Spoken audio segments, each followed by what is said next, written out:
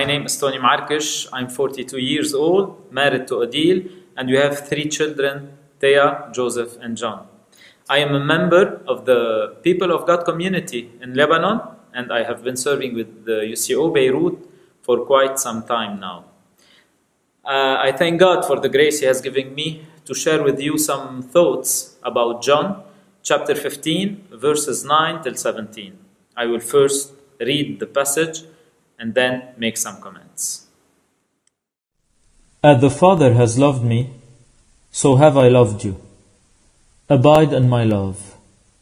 If you keep my commandments, you will abide in my love, just as I have kept my Father's commandments and abide in his love.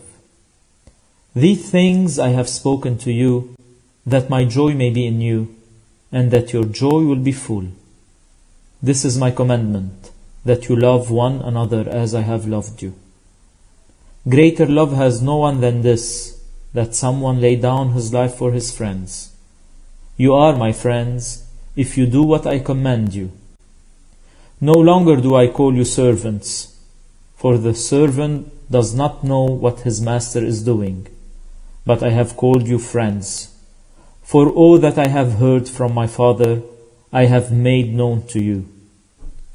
You did not choose me, but I chose you, and appointed you, that you should go and bear fruit, and that your fruit should abide, so that whatever you ask the Father in my name, He may give it to you. These things I command you, so that you will love one another. When I went through this passage, the Lord reminded me of 4 ideas. Abide in my love, your joy may be full. I have called you, my friends, that you will love one another. Ever since I met the Lord, the word abide has been significant to me, because all my life I had been searching for something to hang on to, somewhere to belong, and for a long period I thought I had found it here. Here I thought that I found friends, loved ones, people to build my life with, people to love, and people who would love me in return. I thought that here my joy will be complete. Here is where I thought I would receive all I ever wanted. Here, on stage as an actor, in the limelight. But God's plan for me was different from what I thought. It was as far as the sky is from the earth. One day, I heard a voice saying to me, I love you, and I'm calling you friend. Abide in me. Abide in my love. Abide in my word. It was with these words that God changed my life. I started searching for that voice, only to find that He was waiting for me. He was just waiting for me to open the door and let Him in and have dinner. The moment that Jesus Christ entered my life, everything changed. The way I looked at God the Father changed. I started seeing Him as one full of love and mercy, not one who only has binding laws and a list of rights and wrongs. The way I understood love changed. How to love, how to be loved. I started understanding what never-ending love means, what it means to offer myself fully through love and service to people who love me.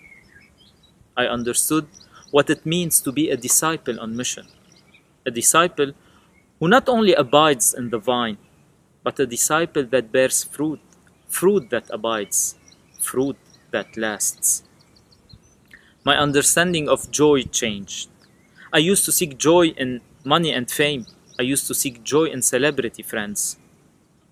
Today, I do not own much riches, nor do I have fame. And those who I used to call friends have moved on. But today, I have joy that no one can ever take away from me. Why so?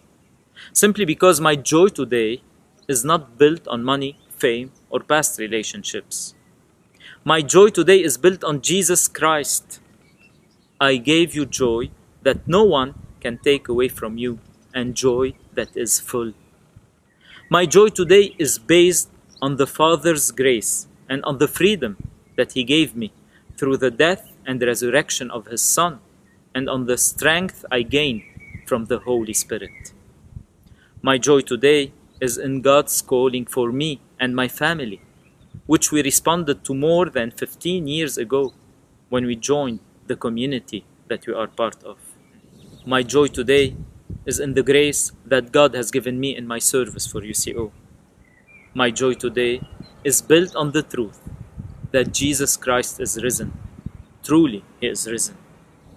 The world's main concern today is how to get rid of this pandemic. In Lebanon, there are problems even larger than this pandemic. There is an economic crisis, there are political and socio-economic problems, immigration, even getting hold of basic needs such as fuel, electricity, medicine, food is becoming a challenge. In this world, you will have trouble, but take heart, I have overcome the world. This is my faith. My faith is in the risen Christ.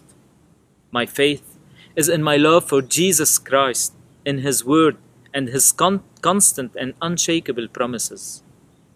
My faith is in the support I receive from the brothers and sisters that the Lord has put in my life, in the grace that the Lord gives us to love and support one another as brothers and sisters. My faith is in God's Spirit who is in us and who is stronger than everything in this world. My faith is in the certainty that the God who called us will walk the path with us till the end. Amen.